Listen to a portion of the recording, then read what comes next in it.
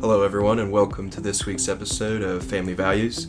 This week's episode, we'll be talking about ways to keep a 5-star customer service rating as a property manager. Along these lines, keeping a positive relationship with your tenants means higher retention, less vacancies, and more rental income and greater success. I think everyone's kind of aware of this, but we're gonna, break down some of the ways to keep a 5-star customer rating. We'll also mention some of the biggest complaints that tenants have. And I think it is appropriately titled the 5-star customer service rating because these days everything is rated. Mm-hmm. With social media, if you don't think that your residents are talking about you on social media, you're out of your mind. Everybody is going to Facebook or somewhere else that is popular in their age group to get reviews before they buy anything. And renting your property is absolutely going to be no different.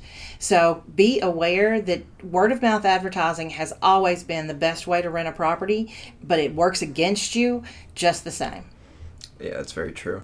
One of the best ways, I think, to make your residents happy is to actually look at them as residents and not tenants. It's a mentality change, and the dynamic of you and the tenant might change when you're looking at them as a permanent resident as opposed to rent for the month as a tenant. Well, and it helps. I mean, in the same way that you try to get them to think of your property as their home, because it will have them treat the property differently, and as a mindset shift, potentially could have them stay longer if they think of it as home. Well, if it's their home, then they're a resident of that property.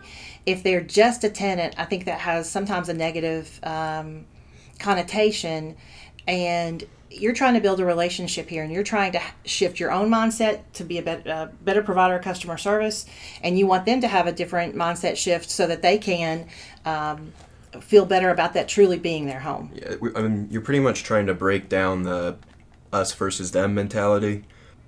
I mean, the first few properties that we lived at, before we, when we had our own landlords to worry about, I don't think I ever had, a landlord that we looked at as us versus them, that you had problems with. Andrew, I don't know if you ever did before you. Not really.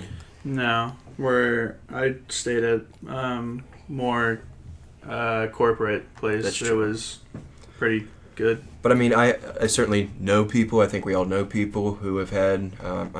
I've mentioned them before. My buddies who go to college down, or just graduated actually, went down to Kentucky. Their landlord, they were with them for 2 years. I don't know why they stayed the second year, but there was multiple stories of him trying to, upcharge them. At one point, he wanted them to replace the floor that had been caving in on itself for years. There was a few quarrels that they mentioned to me, but luckily we've never really had that problem, and I don't think anyone's had that problem with us. I think we've been, on pretty good terms with our residents. And to that point, as a resident, because your landlord, treated you well, if we hadn't bought the property that you moved into, you would have renewed in a heartbeat. I would agree with that. Because you felt comfortable with him. That was our, that was our very first landlord too, and he was pretty laid back about it. I think looking back on it, he wasn't as maybe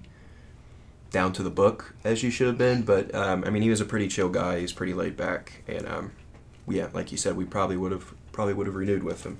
Anyway, let's hop back more into this, kind of more of the complaints that tenants have and how to avoid them. Number one, I think you can all probably guess, is poor communication.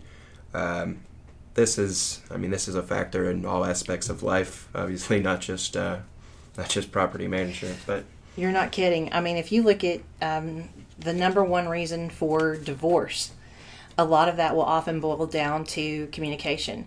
Yes, it may be a money problem, but it was the communication about the money problem that caused it. So in every part of your life, if there's any kind of relationship involved, communication plays a big role. Mm-hmm.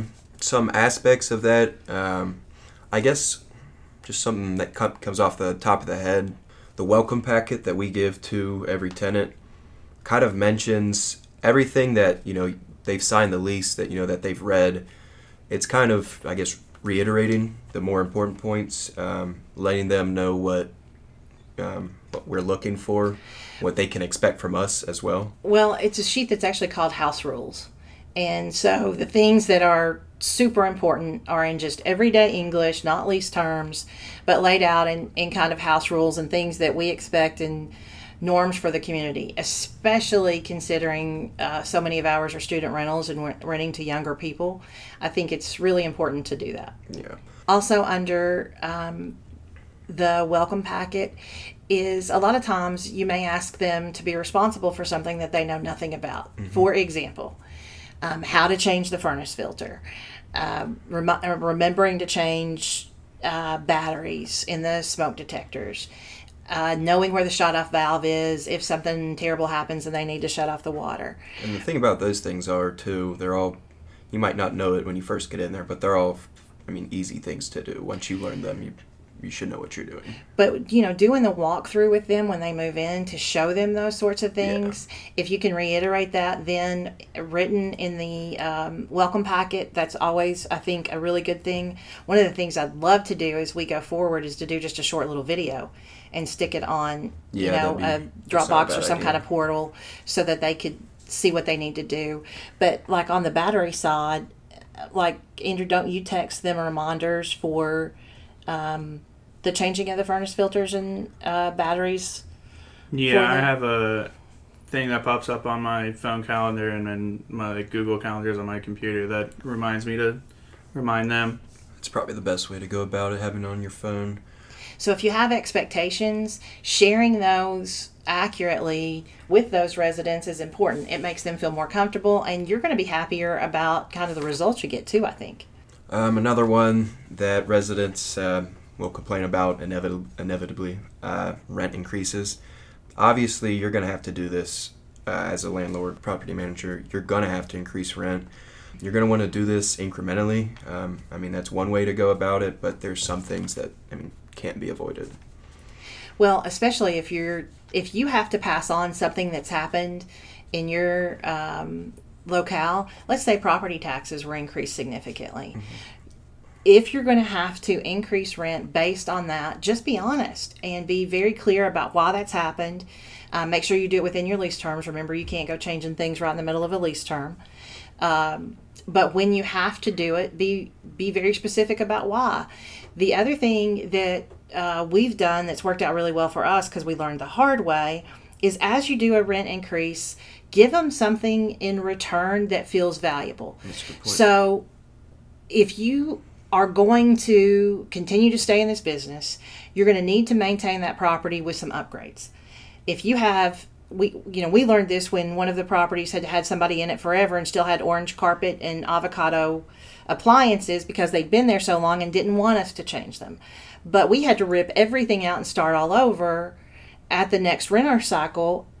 So it kept the property off market for quite a while, took us a bunch of money that we should have planned on but didn't so well to replace everything, and it was just a big hassle because it hadn't been maintained. So one of the ways you can do this and get kind of a 2-for-1 positive impact is give them a list of things need to be upgraded anyway. Mm-hmm. Does the flooring need to be upgraded? Great, that goes on the list. Do you need additional ceiling fans in there? Great. Do you need a new appliance that you probably need to change out super soon? Okay, that goes on the list. So there are 3 or 4 things on the list that say if you renew, yes, there's going to be a rent increase, but you get to choose one of these upgrades. Like a little benefits package. Exactly, for staying. So you take care of yourself. You're protecting yourself from something that you need to do, and it's making them feel that they're getting value for renewing and dealing with that rent increase. Mm-hmm. If you can subtly kind of point out the fact that if they leave, they're probably going to eat up their rent increase and moving costs, that's also a plus as well. Another big thing, lack of privacy. A lot of college renters that we have, I know when we first moved out, it was the same thing. The whole reason you're moving out, well, a lot of the reason is to get your own privacy. I think we do a really good job of this because all the routine inspections are built into the lease, so they know when that's coming. And anything else, even snow removal and lawn care. We're shooting them texts and stuff. Pretty much everything the communication with you and the tenants, Andrew, is good enough where I feel like they have their privacy, and that's never interrupted. Yeah, even the built-in stuff, I give them 24 hours, and then even some of the emergency stuff like snow, I still, like, even though they should know I'm coming over to remove snow, I still send them a text that, hey, I'm coming over in 30 minutes to remove snow. So well, in most states, legal requirement is at least 24 hours, can be longer. But not only a law, it's common courtesy. It is. I mean, even just in daily life, if you're like, stuff like that, I want to be aware of if someone's coming over, if I have to do something, I just want to be aware of it. Even if I'm not doing anything in particular, I'd like to be aware that someone's coming over. Well, and if you've built in your ongoing maintenance schedule, so we do quarterly, and the reason we do that is to help with the furnace filters, to double check the batteries on the smoke detectors. We have extermination companies that go in that report back to us. So we have people on property often, and without being over there for snow removal and lawn maintenance, you're on that property often, so you shouldn't feel like you need to be over there any more than that. Exactly. And if you feel that way, then either you're compulsive or you've chosen the wrong resident. That's a good point. In the first place. So you've got to have some trust. If you've set down your rules and you should trust that person handing over the keys, you need to be okay with that. That's a good point. As I've talked about him before, our first landlord, he was not great about giving you the 24-hour courtesy call. I mean, he'd sometimes text you and be like, hey, I'm going to be over in an hour to check that. Which actually, obviously you're not supposed to do that. It's a legal issue for one. But it wasn't a big deal because, it was for small stuff. It only happened a couple times. For the most part, he was out of our business. We were out of his business, and it was a pretty laid-back relationship. I think privacy is certainly one of the biggest things that residents are worried about, though, especially first-time renters. Well, and he may have felt like he needed to check on you because he has student properties, and so he may feel a little higher sense of concern than others would. But listen, the truth is, if they can clean whatever it is up in 24 hours, it's not something you need to be worried about anyway. Exactly. Okay, cleanliness not be an issue, but they're not going to fix the hole they put in the wall in 24 hours. So if the things that are of major importance, a 24-hour notice wouldn't solve anyway. So give them the notice. Another big issue, and maybe one of the biggest issues, and I'll mention it. It's maintenance requests and work orders. We'll save this for a different podcast. We could probably talk about this for 30 minutes. Obviously, maintenance requests and getting to them in a quick, timely fashion and doing it right is one of the biggest things. But we will save most of this for another podcast. I think the most important thing to say about it is that the number one reason a good resident, the one you wanted to stay. Yeah, a good resident. The number one reason a good resident leaves is because they feel like you haven't taken care of their maintenance requests. And so probably next podcast then we'll do like the top 7 maintenance items that tend to be the biggest challenge and how we've dealt with that. But part of the way we deal with that is to...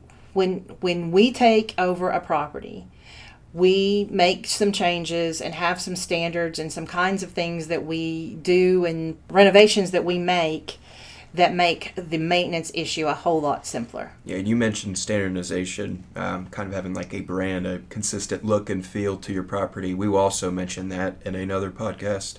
We'll save that because that's a whole other topic on itself. Well, that'll get you better reviews, and having brand standards will help you better deal with preventative maintenance issues. So I think that covers most of the stuff we're going to talk about. So pretty much the main thing is that a lot of these problems come down to communication and customer service type of issues. Those are the big two. Treating your residents like valued customers.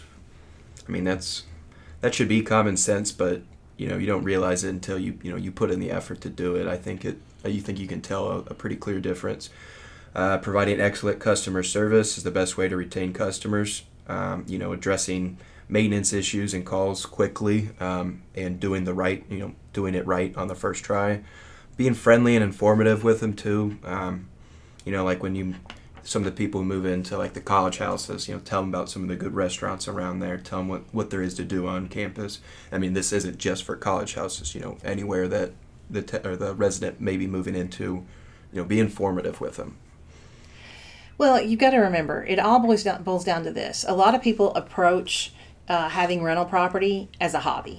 It's not a hobby. It's a business. Mm-hmm. So the same things that apply to your regular business, customer service, taking care of people, staying on top of operations. Being timely, yeah. The exact same things that apply to any other business are going to apply to your rental business. And as long as you treat it like a business and don't just kind of play with it like a hobby, you'll be fine. All right, I think that's pretty much all we have for you this week. Thanks for listening, and tune in next week.